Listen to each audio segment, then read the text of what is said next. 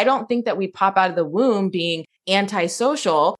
I think we just have experiences enough that we're like, listen, I got to protect myself. I got to protect my energy. I don't want to be in these spaces where I am not getting as much as I'm putting in, where like I'm pouring out, but like nobody can pour into me. And I think that that is like what is so powerful about the community is that when you put a whole bunch of people like that together, oh my gosh, it's like explosion of amazing community because you all have so much potential to pour into people. Like you've been doing it your whole career. Okay. Thank you for my soliloquy.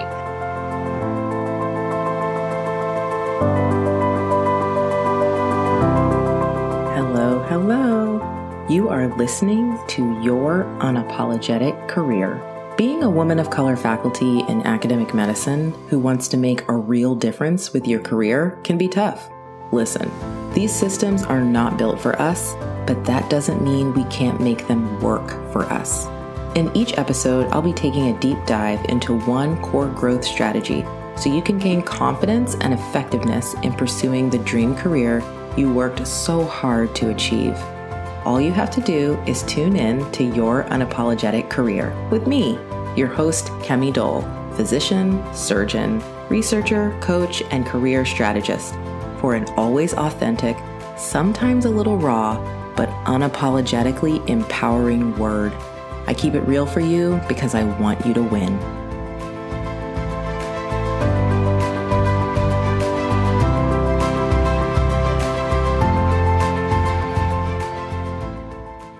Are you building the academic career you want, or hard at work checking boxes on everyone else's to-do lists? A successful career doing the work that you love doesn't mean you have to sacrifice your values, your family, or your joy.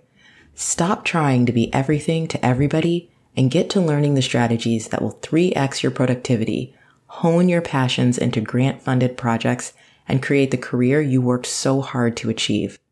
If you have been to every career development workshop that sounded great, but didn't actually deal with the kind of institutional pressures you face, if you are working hard but somehow stuck in inefficiency, putting everyone else's priorities first, if you spent years training and sacrificing to become academic faculty, and here you are still working nights and weekends on the projects you care most about, I'm here to tell you that you can walk away from this institutional mindset forever and take control of your career with clarity and strategy. Every day, I help early career women of color faculty in academic medicine, like you, reframe and recreate their academic life so that they can channel their ideas, passions, and skills into grant-funded work with institutional support. And that is why this episode is brought to you by Get That Grant, my 6-month comprehensive high-performance coaching program for high-achieving early career women of color faculty in academic medicine who are ready to reclaim career control and secure grant funding doing the work they love. In Get That Grant, we help you kick imposter syndrome to the curb for good, so you lead your career with clarity and confidence. We teach you productivity and strategy skills for grants and papers to maximize your chances of success without wasting your time, abandoning your passion, or working yourself into the ground. We help you to build the foundation for an amazing and fulfilling academic career, changing your life and the lives of everyone your work will touch. Yes, this future is possible for you, and it's waiting on you to make the first step. If you're ready for career success without sacrifice, I encourage you to book a coaching consult call today by visiting kemidole.com/grant. After you book your call, you will complete an in-depth career foundations assessment, helping you identify the gaps in your foundation that are holding you back from enjoying the career you work so hard to achieve. No more secret worrying that you just don't have what it takes. This career assessment will show you exactly where you need to focus to up-level your experience and your impact. Book a coaching consult today to get your career foundation score. Visit kemidole.com/grant to book your call. Hi, Shakina. Hi. How are you? I'm good today. How are you? I'm good. I'm so excited and so grateful that you are here joining us as a guest on the Your Unapologetic Career podcast. Welcome. I feel very honored to be invited. I love it. Okay. So why don't you start out with giving us who you are? I call it your one-liner, but really your three-liner. Where are you from? What's your specialty? What's your research interest? All right. So I'm Shakina Elmore. I'm from, currently at the University of North Carolina. I am a radiation oncologist, and research wise, I'm really interested in any question that improves multidisciplinary oncology care for Black patients. And so that looks a lot of different ways, but always centers the patient experience in improving care for Black patients with breast and prostate cancers mostly. I love it. You also are a TED Talk alum. I thought that was interesting. It wasn't in your one line. She's like, that's true. Yes. I feel like you're pseudo famous. I guess locally famous, maybe. I don't know how far that fame translates.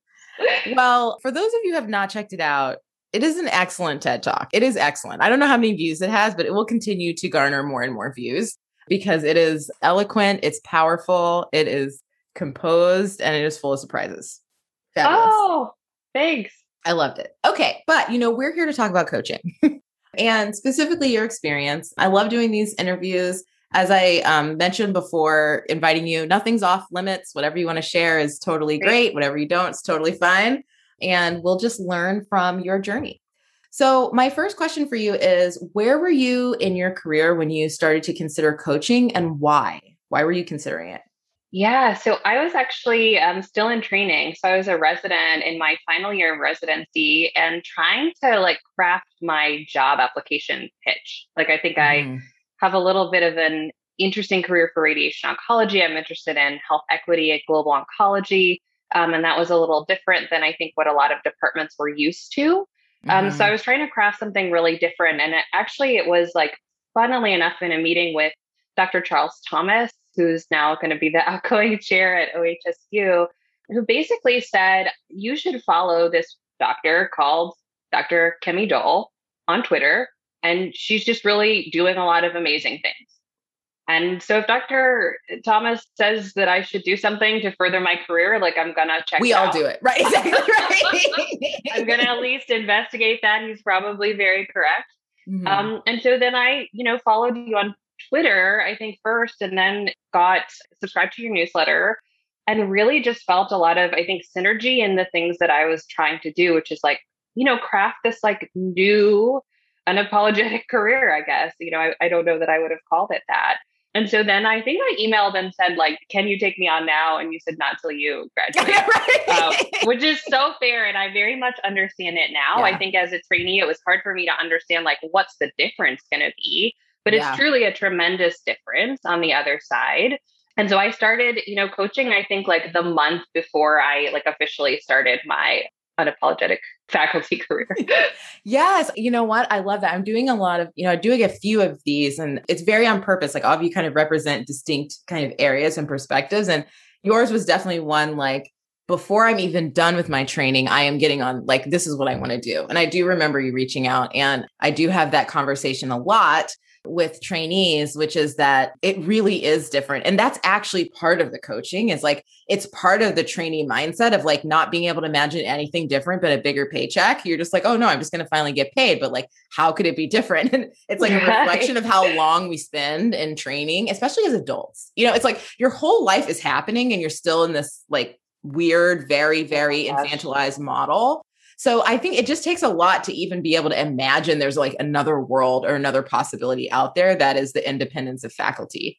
So I'm glad that you feel the same way after I made you wait. Yes, I think it's just, you're right. I couldn't even imagine it. I think I, trusted that it was different, but I think I thought it was oh, trainees probably just can't pay the money. And maybe that's why she's doing it for our benefit. But no, it's really a totally transformative jump. Yeah, I think so. And ultimately, I think it's not making it is also why people find me much later. It's I've been in the game 5 or 6 years or 10 years. And somehow I am still basically in a resident mindset help. So I think I remember you saying something around that too. It's I don't want to have to redo this. I don't want to. No, I just wanted the launch, right? Yeah. Yes. The other thing I just heard you say that I want to pull out is this idea that you knew earlier on that I'm creating something that doesn't exist. That's definitely something that people end up, I end up attracting those kind of people, I notice, those people like are attracted to my coaching. It's like, you already knew I want to do something different. I want to combine these worlds. I'm curious, like, how did you know that? Like, where did that come from? For even if you didn't know how, you had a sense of, I do want to, though. Yeah, I think it just came from crystallizing that I truly did want to create something different. Took some time, but I think I just always saw how what drew me in was like always a little bit different kind of than the common pathway. Like I came to medicine from a public health background, and I came to sort of global cancer care from like a global HIV background. And I came to radiation oncology from like a global oncology background. So it was like I was always transitioning into these places with a really different perspective. And I think there was always this tension of many people would say, oh, you should just sell yourself or your application on the straight and narrow. You should just say, you know, I'm a good radiation oncologist. I really love radiation oncology. Don't mention global health. And of course, I would always not do that because it didn't make sense to me. But I think then I would always have some hesitation about not doing that. Like I always sort of was like, oh, I'm doing something different, but like maybe there's still something like wrong about that. And I think it was sort of toward, as I was like pitching my faculty position, that I had finally decided like, look, I'm just trying to do a different thing. And some people will be really excited about that, but like I can't keep trying to pretend that the thing I'm doing is any way within the bounds of what other people have done. Oh my gosh. Yes. It's like at some point you have to take off the costume. I understand. Yes, you have to train. Yes, you have to do it. But at some point, like I just got to show up to work, like as what I'm doing. Like at some point it can't be selling this, but like doing this on the side and doing that on the side. And something you haven't said explicitly that I want to draw out for the listeners is that in all these ways you're innovative, but also you are on a clinician research track, came into grant funding, applying for career development awards, like applying for your, like doing all of the mainstream things, right? Like as check boxes. And that does not have to be, maybe you agree or disagree, I don't know, but I don't think that those have to be somehow mutually exclusive from creativity and doing it a different way and thinking about things in a totally different way. Would you agree with that? I totally agree with that. And I think, you know, one of the things that coaching has been so helpful for is to just like be able to stand in that with so much more certainty than I had before. Because I think before it always still felt like a little bit of a tension. Like I was like, well, I want to apply for career development awards and like that's the pathway for me to fund this. But I feel like every time someone would be like, no, I don't see how that's going to work, I feel like it would get under my skin a little bit more. And I would sort of say, oh, like, maybe you're right. Like maybe that, because like it, you know, most people haven't done it this way before, or like the examples were like very far flung. And I think people treated them like exceptions. And then there were still other things that I was bringing that were really different. I knew what I wanted, but I feel like I still questioned that that was possible. And I think that coaching has been really helpful in sort of saying like, no, you can do things the way that you want them to be realized in the world for you, that it doesn't have to be kind of like a straight and narrow pathway. You can very much still have some of these, I guess, checkbox achievements, but it can really be much more on your terms. And that's just a more fun way to go about things too. Yes. That's my whole sales pitch is like, it's more fun this way. Like I just like, ultimately, I mean, if we're all going to do this weird thing, like we might as well do it in the more fun way than the less fun way. I agree. Absolutely. 100%. Okay. So I would love if you could share any moments and Get That Grant in the coaching program where something shifted for you in a big way, or just anything kind of specific that you remember being like, oh, okay, I'm different now. Yeah, I think two moments that stick out. I think one was kind of like on our first intake call when I was telling you about like my career aspirations and what I wanted to do. And I was talking a lot about, global oncology, and I'm interested in doing this and all these things. And then I was like, but you know, it's not a great way to make a career in radiation oncology. And you were like, why is it not a great way to make a career? Like you've made your whole career, your whole thing is this, and you've been really successful in XYZ ways. And I was like, oh, the messages from outside get inside your own thinking and your own self-concept in ways that you don't realize. Like if you don't have kind of the right mirrors or the right mentors to reflect for you that like this is success, like what you're doing is very successful, and it's a great way to make a career. It's not a typical way. It's not a standard way. It's not going to be boring, but it's a great way to make a career. Mm-hmm. And then I think the other time that was really helpful was, I think as we were going into some of the like nitty gritty on how to actually execute, how to write a grant, how to work with feedback loops, and then kind of how to execute some of the steps of writing a grant. I think just realizing that like some parts of it you're always going to dislike. You might even hate them, right? Like you might even hate like, and that's okay. That's like a very normal, like we're not actually trying to be superhuman, but we're trying to actually recognize and be a little bit more curious about the tasks that just are not our jam. At least for me, that really helped me like actually, reckon with those tasks much better, to be like much less. I didn't avoid them as much because I didn't expect myself to be like, well, I'll sleep the right amount tonight and I'll get my coffee and I'll sit in this corner of the room with just the right lighting, and then I'll be able to do this budget, right? Okay, first of all, let me tell you, you're dragging so many people right now. They're really mad at you. Yes. But you also forgot this correct Starbucks drink. Like, right, you're going to do this. You're going to make sure you get, and then it's going to be fine. And all of a sudden, it won't be a painful process. I'll love doing the budget, right? Mm-hmm. Right. Yeah, I'm so glad that you bring up both of those things. So starting at the end, I think you're talking about the phase 3 where we do the feedback loops. We talk about feedback loops, and then also we do the kind of grant mapping, like the mapping your grant journey, like very personalized. So you understand what you're about to go into. I mean, just from a broader perspective, we do handle things better when we know what's about to happen. Like just in a general sense, you're like, oh, okay, I'm about to get like a shot. I understand this is about to be painful. It's not so bad. Somebody just runs up on you in the street and stabs you in the arm. You're like, what happened?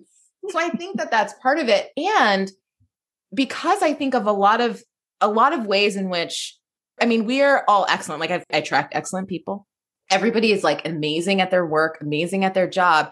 And I think that we can sometimes interpret not liking something or something being hard as like, I'm not good at this. I'm doing it wrong and I shouldn't be doing it. And what I've noticed is like literally people, their whole grants get derailed. I mean, like literally the whole process can get derailed because they're convinced that because this is either hard or I don't like it or I can't figure it out, like I basically am not cut out or I just can't do it. And so you just had such a beautiful experience of that because I mean, correct me if I'm wrong, like you applied for a grant like during your first coaching experience and got it, right? Am I right? Yeah. And if you could share a little bit about, because like we kind of talked about the theory of learning about that. And then like, what was that like for you in real time applying and getting that grant? Yeah, it was so helpful. And I guess like being honest, I think I applied for one. I applied for two. I applied for one and got it and applied for one and didn't. And I think both were really good experiences also because of the coaching program of just like learning how to deal with failure in a much more productive way. Yes. So that it's not like, oh, everything's going to be perfect now, but it's like, oh, it's more learning and there's always going to be, times when you don't get the grant. But the one that I did get, it was awesome because it wasn't something I was necessarily even going to apply for in my first 6 months on faculty, but it was just like an idea that felt really exciting and felt really relevant to my clinical work. And it was awesome to just go through the process in real time because, the places that I would have gotten stuck, because I was like submitting this grant, I was on call for my first weekend. There was like a hurricane and like trees were falling down, blocking like the entrances to our neighborhood. It was like all these things were happening, but I had like budgeted out the time that I needed for things and like budgeted out the work. So like the derailments, there was like extra time built in for different things. I didn't stay up all night working on this grant at all, which would have been like my modus operandi another time. Mm-hmm. And it just felt easier to like do things like the budget justifications or like getting letters of support or things that I feel like I would have just let slow me down or derail me because I would have been like, oh, I'm not good at this or am I doing it right? I don't know. But I was just like, well, this is what I know. I'm going to put down what I know. I'm going to ask this person for help on this and I'm just going to do it. And, I'm never going to be the person who's like delighted at writing the budget justification down. Mm-hmm. But I was just looking at that budget justification to like, requisition something for the grant that we're now executing. And I was just like, oh, this wasn't so bad. Like, look at this justification. It's fine. Yes. You know what? That is funny because I on purpose, I don't think that that's helpful when you're in the pain to be like, you'll thank yourself later. Because, it's just very like mom energy. It's very like, get away from me. But it is true. It is actually true. that like when you're in it, that budget justification is like the Bible. You're like, wait, what were we doing with this money? Right. Okay. So like, I know. I was like, I know exactly how much I need to request. Yes. It's so nice. But anyway, if you're in it, just ignore that piece. Don't worry about it. Just like keep going. Okay. That is awesome. Thank you for sharing. And I'm excited for that work and for what we're going to get out of it. Okay. So Shakina, what would you say to someone, especially another Black woman who just signed up for Get That Grant and is freaking out? What can they expect? So I would say that you will not be the one person that this doesn't work for. Like, I think that I thought, maybe I'm the person that's too disorganized, that I, maybe don't have a strong enough skill set coming into this. Maybe I'm too early career. I'm too this, I'm too that. I would say, just deep breath. And I would say that it has so much in it that can be really customized to you. And I think it's just something that has really taught me a lot about how to block out the time and commit to the work. And I would say both blocking out the time for the work part and blocking out the time for rest and kind of restorative work. I think that it's like, trust the process a little bit. It is. Even though I am very much not a joiner of things. Like I'm not a trust the process person. I don't like joining. I don't like group work. Okay. Can I just pause? First of all, I just want I want listeners to know that literally all of my clients are like this. They're all like this. They're all like, I'm not the group work. I'm not a joiner. I'm not going to end up saying anything. I'm just going to so I hope you resonate with Shakina. And I just want to let you know that I have patience with y'all at this point, because now I've gone through enough of this process. But yes, another aspect of people I tend to attract. Anyway, continue. Yeah. But yeah, I just feel like it's such a great community. And I think I didn't really know how helpful that aspect would be. I think, again, to just reinforce the positive experiences, to reinforce the positive mirrors and the positive lenses for really appreciating your value. I think that part was just so amazing. And I think, just block out the time, do your modules, because you have courage, right? You have courage and you're committing to the future you who's going to be so appreciative, even if the Starbucks drink isn't right and the lighting's not right. You just lay down on the bed, do the module and whatever it takes for that week. I would say it's really a transformative experience. It's one of those things that's hard to describe just how good and how meaningful it is. I'm so glad to hear you say this, because the other thing I want to point out is that you have an MPH. You did an MPH before MD, right? Am I right? Yeah. So you had an MPH before, not to mention an immense amount of life experience coming out of a top tier residency program in an extraordinarily competitive field, right? You were coming out to multiple job offers that people were kind of clamoring over, fighting for you to get.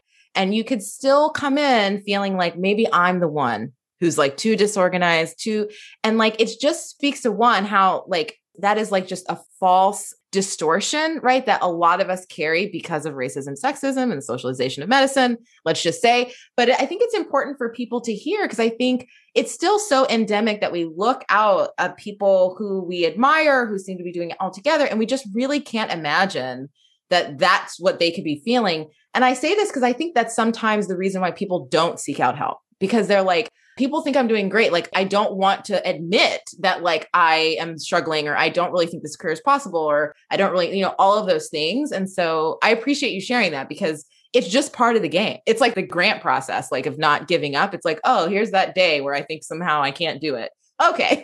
Back to community. Yes.